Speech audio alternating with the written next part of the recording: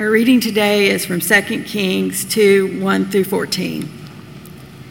Now when the Lord was about to take Elijah up to heaven by a whirlwind, Elijah and Elisha were on their way from Gilgal.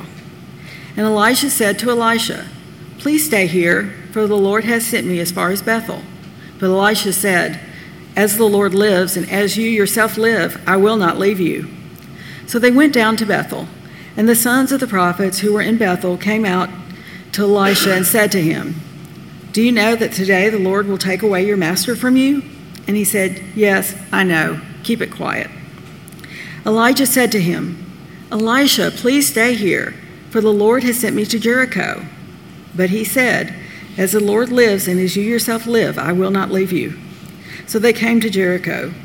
The sons of the prophets who were at Jericho drew near to Elisha and said to him, "Do you know that today the Lord will take away your master from over you?" And he answered, "Yes, I know it. Keep quiet." And then Elisha said to him, "Please stay here, for the Lord has sent me to the Jordan." But he said, "As the Lord lives, and as you yourself live, I will not leave you." So the two of them went on. 50 men of the sons of the prophets also went and stood at some distance from them as they both were standing by the Jordan.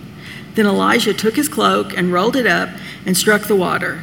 And the water was parted to the one side and to the other, till the two of them could go over on dry ground. When they had crossed, Elijah said to Elisha, "Ask what I shall do for you before I am taken from you." And Elisha said, "Please let there be a double portion of your spirit on me." And he said, "You have asked a hard thing, yet if you see me as I am being taken from you, it shall be so for you. But if you do not see me, it shall not be so." And as they still went on and talked, behold, chariots of fire and horses of fire separated the two of them. And Elijah went up by a whirlwind into heaven. And Elisha saw it, and he cried, my father, the chariots of Israel and its horsemen." And he saw him no more. Then he took hold of his own clothes and tore them in two pieces. And he took up the cloak of Elijah that had fallen from him and went back and stood on the bank of the Jordan. Then he took the cloak of Elijah that had fallen from him and struck the water, saying, "Where is the Lord, the God of Elijah?" And when he had struck the water was parted to the one side and to the other, and Elisha went over. This is the word of the Lord. Thank you, Mary Linda, for reading that passage so beautifully. And what a strange text this is. And it's strange as a pastor, as a preacher, to find myself on a Sunday where I'm preaching on this, because this is one of those things that as a preacher you sort of anticipate the day will come when the chariots of fire sermon will happen, and you have all these ideas of what it will be and what might be in that sermon, and it's interesting as I've thought about this passage in the weeks leading up to it, and as I put the sermon together, just to think about how really at the heart of this passage is a message about what happens when this life is over. And although in a way what happens with Elijah is admittedly really strange, it is also at the same time closer to the fate or the destiny of a believer than it is unlike the fate or the destiny of a believer. And so we're going to get into that. I want to approach this message in a few different ways, with kind of maybe a few different thought kind of pegs here. The first is I want to just walk through the text, what is happening in this passage, and then focus in on Elijah's departure, and then talk about life after this one. I've had a week where I've not been well. I've had some kind of thing that's had me just kind of out of commission, and one of the things that I can handle being out of commission as long as I can think. And this has been one of those weeks where I couldn't even think. I was good for pretty much nothing, except eye candy, and that's a joke, and maybe a little bit of the bug talking. But and I've tested for COVID just so we all know it's not that. Anyway, but it was a week where I was lamenting a lot and feeling the reality of the frailty of our bodies, that we live in these broken shells, and we live in these bodies that come with all manner of affliction and inconvenience and limitation, and yet we've each been given one life. And that life is happening now. You're living it, and I'm living it. And part of the question for the believer is what do we do with this one life we've been given? And what should be the compelling driving force for how we decide to spend the life we've been, to not just live it, but to give it away? And so what I want to do is I want to get to that by talking through this passage. It's about a few things: life after death, Elijah's departure from this world, and then the passing of the prophetic mantle from Elijah to Elisha. And so I want to take those in reverse order and start with just what's happening in the passage: Elijah passing the prophetic mantle to Elisha. So Elisha, in a text earlier, was chosen by God to assume Elijah's role as Israel's prophet when Elijah's time was done. And so that time has now come, and so what we're reading here is kind of a farewell tour that Elijah is on, where he's going around and he's visiting these different cities. And so the two go from city to city, from Gilgal to Bethel to Jericho, and eventually across the Jordan. We're not really told why this is happening, but scholars assume two things. First, they assume that original readers of this would have understood why. But what they suggest is that these were cities with prophets, because the passage talks about when they go into each place, there are these sons of the prophets, which are kind of like junior prophets in a way, but they're maybe prophets who live in that particular area or that particular town that sort of answer to or work under Elijah in some way that's not explicitly clear to us. But this detail is supported by the fact that these sons of prophets in these towns, they knew prophetic things, like they knew that this was Elijah's time, and where they would talk to Elisha about it. And at each stop that they made, Elijah would turn to Elisha and he would say to him, you stay here, I'm going on. And each time he would do this, Elisha would say, that's not going to happen. I'm going to follow you all the way to the end. And he does that. He keeps following him. And this is kind of an old world loyalty test in a way. It's an opportunity for Elijah to let Elisha show his loyalty to him. And so that's what's happening there when he says, I don't want you to come with me anymore. I want you to stay here. In other words, I want you to assume your place with the rest of the sons of the prophets here in this town, and let me go and deal with the Lord myself. But that's not what Elisha was willing to do. And so he goes on with them. And each time the sons of the prophets, they come to Elisha and they tell him, the Lord's about to take Elijah to heaven. And each time he gives the same response, which is great. He says, I know, be quiet. 3 times he says this. Now, this is also kind of an old world way of saying it's not right to talk about the dead while they're still alive. It's disrespectful to talk about the dead while they're still alive. And so he says, I know, but let's not talk about this. And then they come to the Jordan River. And there's all kinds of symbolism wrapped up in what happens here. And it's where we see the mantle pass from Elijah to Elisha. So they come to the Jordan River. They have 50 sons of the prophets with them. They've accompanied them. And they stay back while Elijah and Elisha approach the river. And what Elijah does is he takes his cloak and he strikes the water with it, and the water parts. Now that should sound very familiar, because that has happened before. In fact, how many times before has this happened? Twice. What's the significance of the two? The first is when Moses leads the people out of Egypt, right? So he's leading them out of their slavery into the wilderness parts of the Red Sea. When's the other time it happens?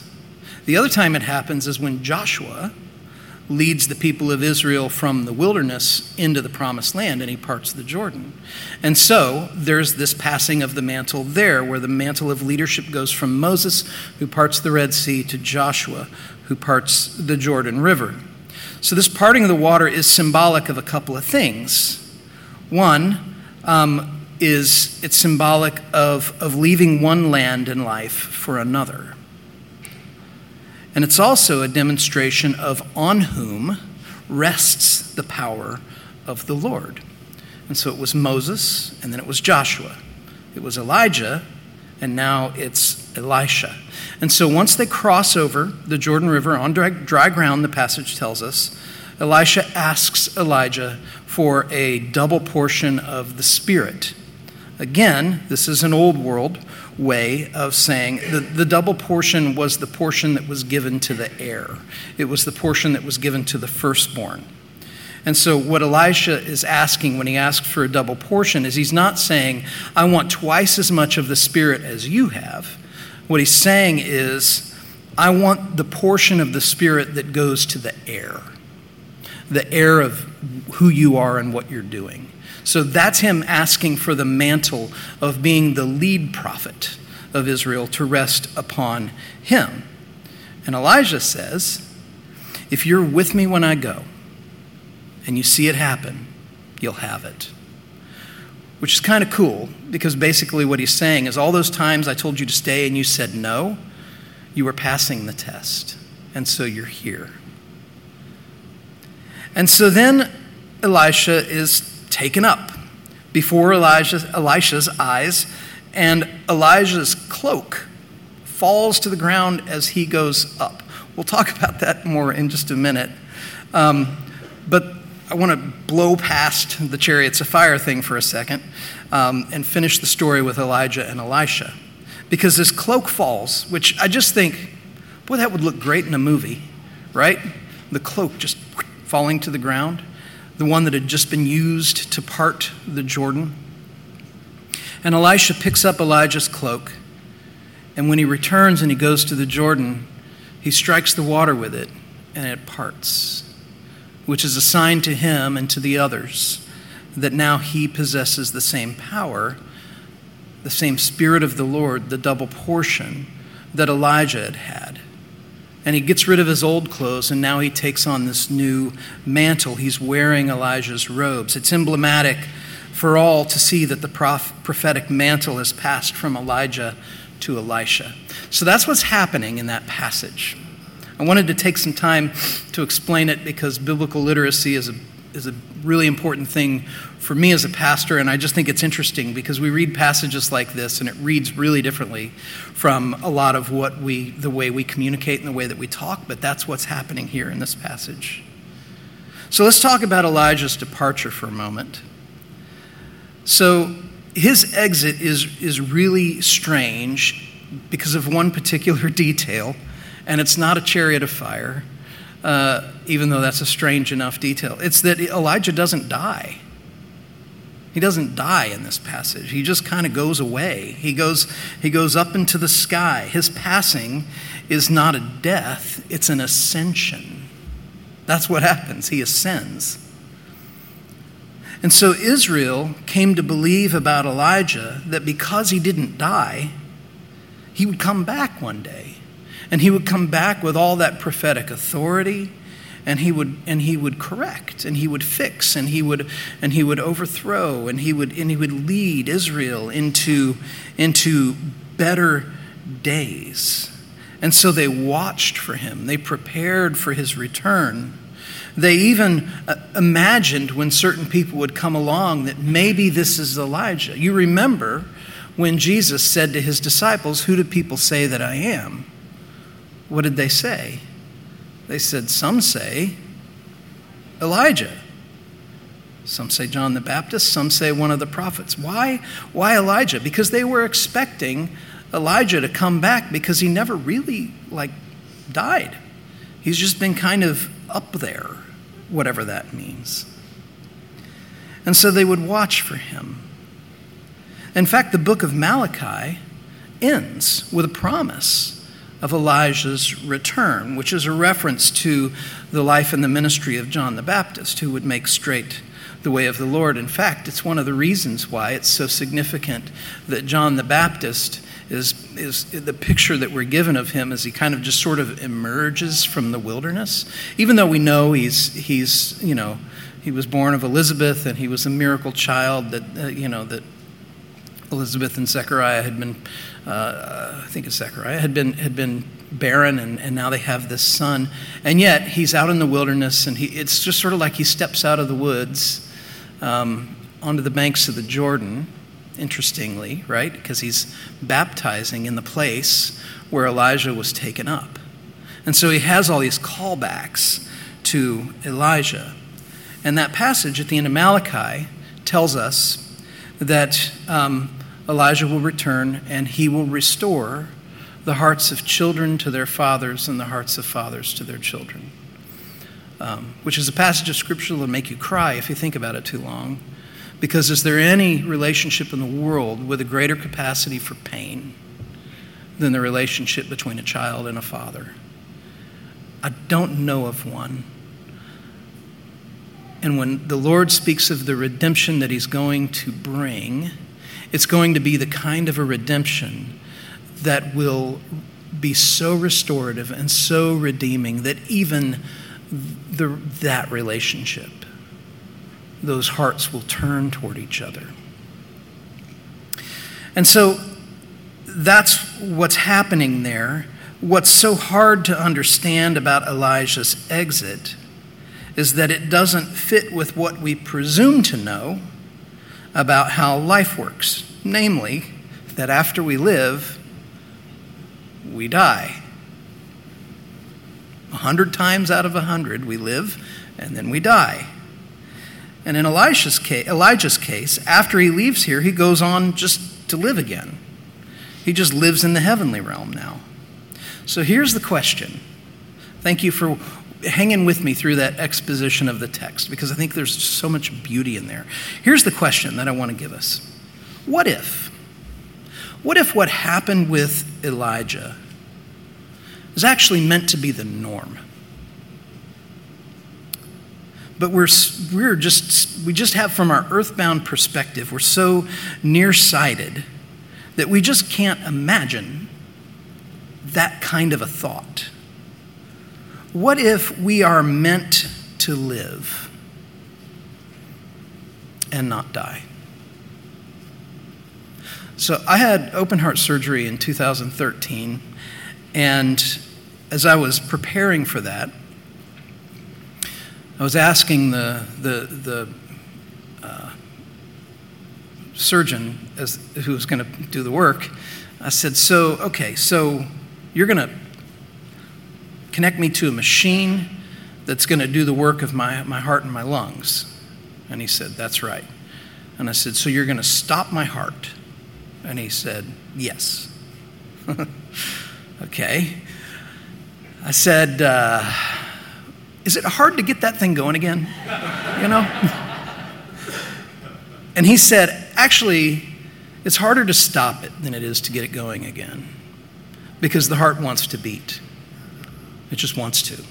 He said, in fact, if you took cells from a heart and put them on opposite sides of a petri dish and watched what they do, they'll start to fibrillate in time with each other, and they'll move toward each other. Vanderbilt, that's where I got that information. I was like, that's amazing. And he said, well, the body wants to live. And I've thought about that so much, that we were not meant to die. We were meant to live, and our bodies react that way. Our bodies respond that way when we get sick.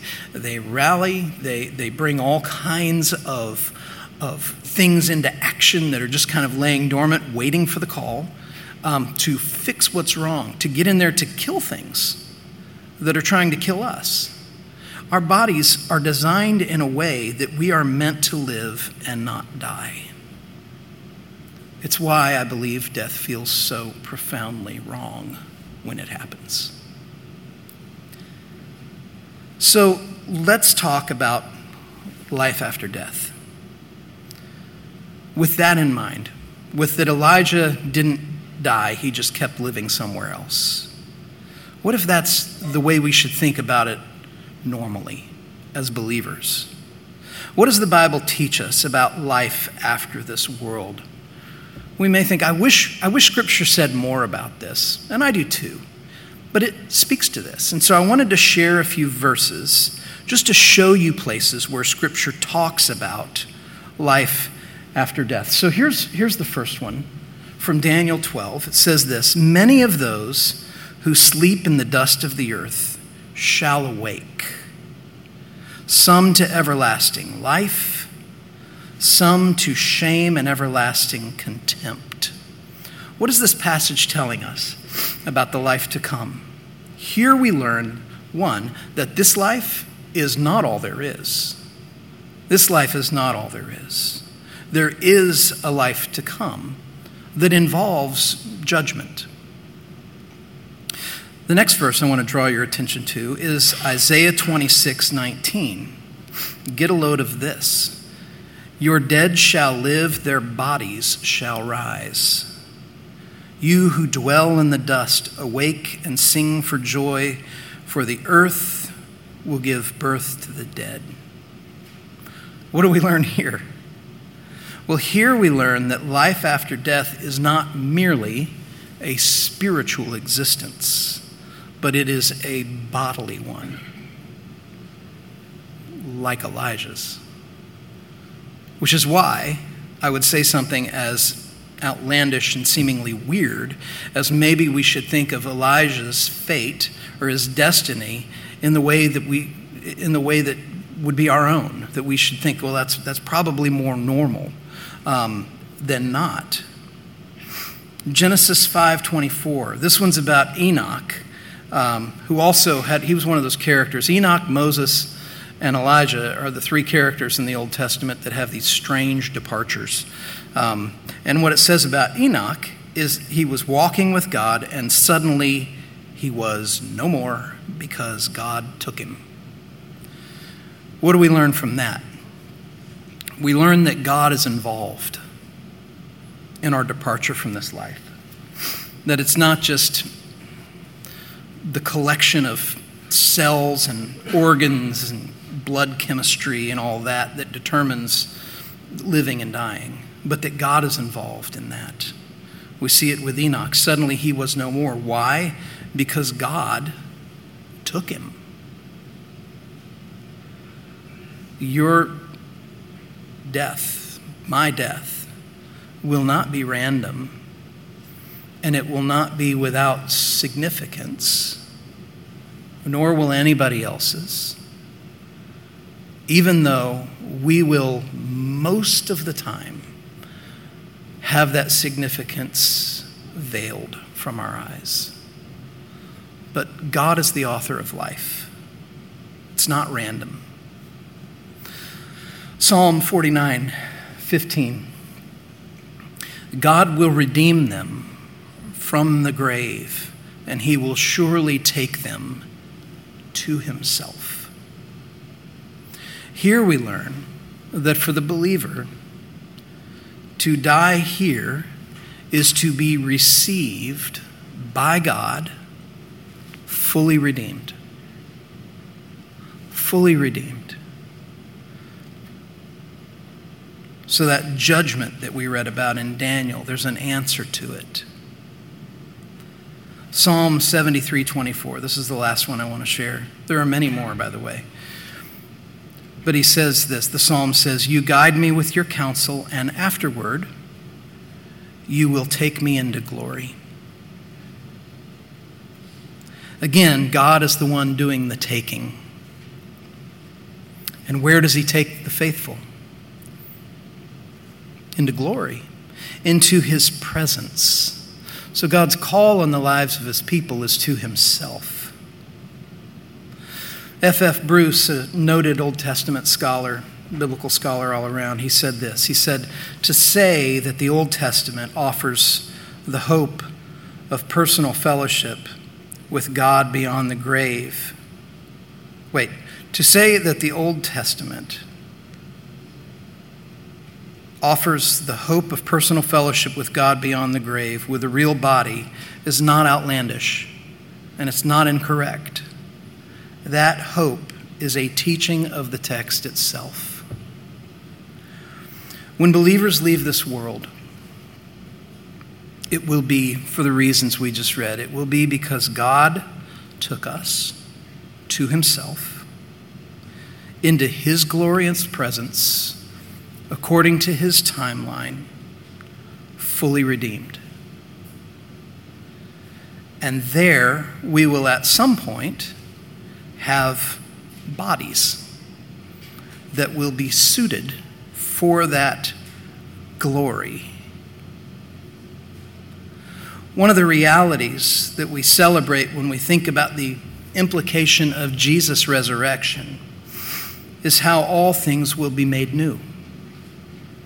Scripture tells us there will one day be a new heavens and new earth, and there will be the people of God, and we will have glorified bodies.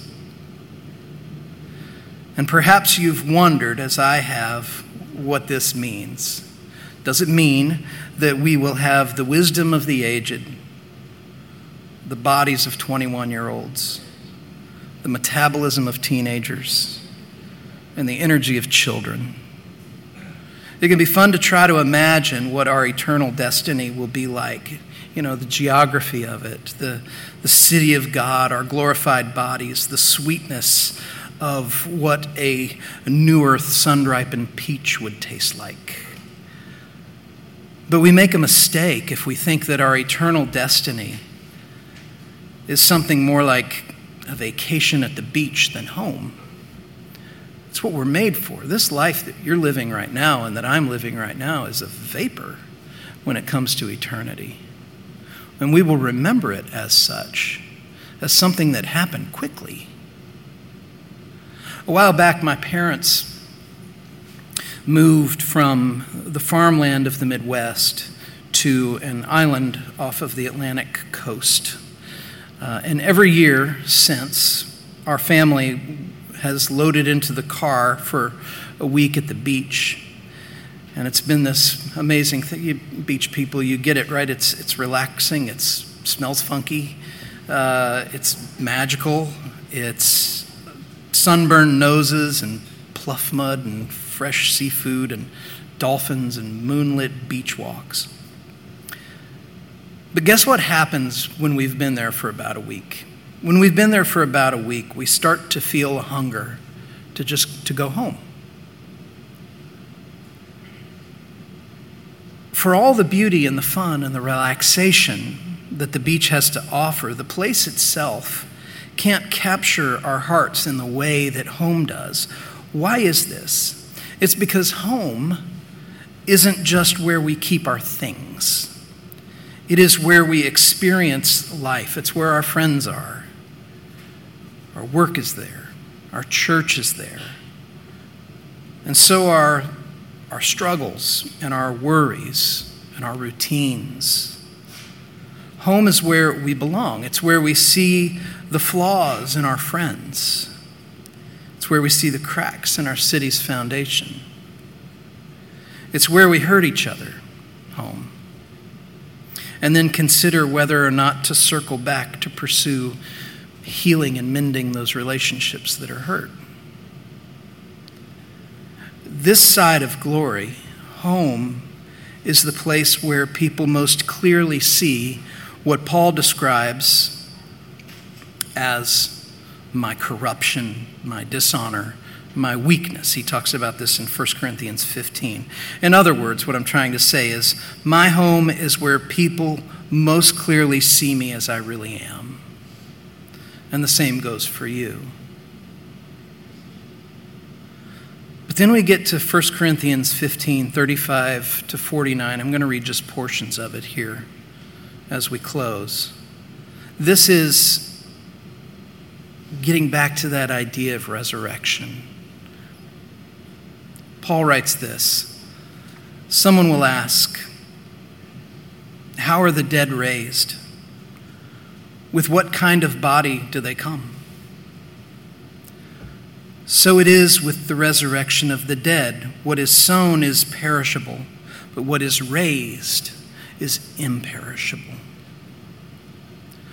What is sown in dishonor, it is raised in glory.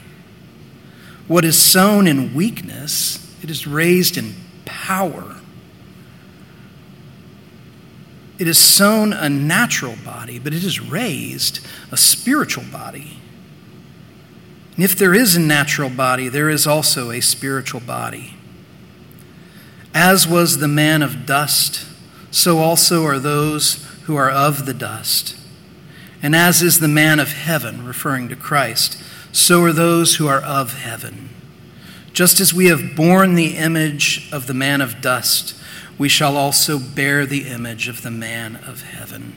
This passage doesn't talk about the life to come as though it is an extended vacation in a place that is not our home. It's talking about this. One of the most glorious implications of the resurrection of Jesus is that those whose lives are joined to him in his death and in his resurrection will be changed in such a way that we will be a perfect match for all the glory the new heavens and the new earth call for. In the life to come, we will be at home. So in this life that you're living, and I'm living, it's a vapor compared to eternity. And so my application is the life you're living now, give it away. Give it away. See it as all preamble to what's coming, to the chariot ride. Put the worries that crush your soul in perspective. You share Elijah's fate. Just as the heavens and earth will be made new, so will we. And not just our bodies, but our hearts and our perspectives too. We will not be tourists in God's eternal glory. We will be home. Pray with me. Father, part of what makes the passage of Elijah being taken up so hard to understand and accept is that there is a part of us that doubts that there's anything more than the life that we can see and touch and feel and experience now. But your word tells us over and over, even in Genesis, when you create man, you tell us that it's not your will that we should die, but that we should live, and that death is an intruder. It's a consequence of the fall. It's the wage of sin, not the natural order of things. It's why the cells of the heart find each other, because we were made to live and not die. And so, Father, we thank you for that. Help us to have a view of eternity that is informed by the promises of your word, that we would put the cares and the anxieties and the fears and the hopes and the dreams and the ambitions and everything else of this life into the perspective that it matters, but it's quick. And so, Lord, we give you thanks for the promises of your word that tell us that what happens beyond this life that we know is not only more than we can comprehend, but it's better. And so, Lord, let us rest in that and put all other things in perspective because of that. And we confess that we look forward to seeing your servant Elijah. And it's in your name, Jesus, we pray. Amen.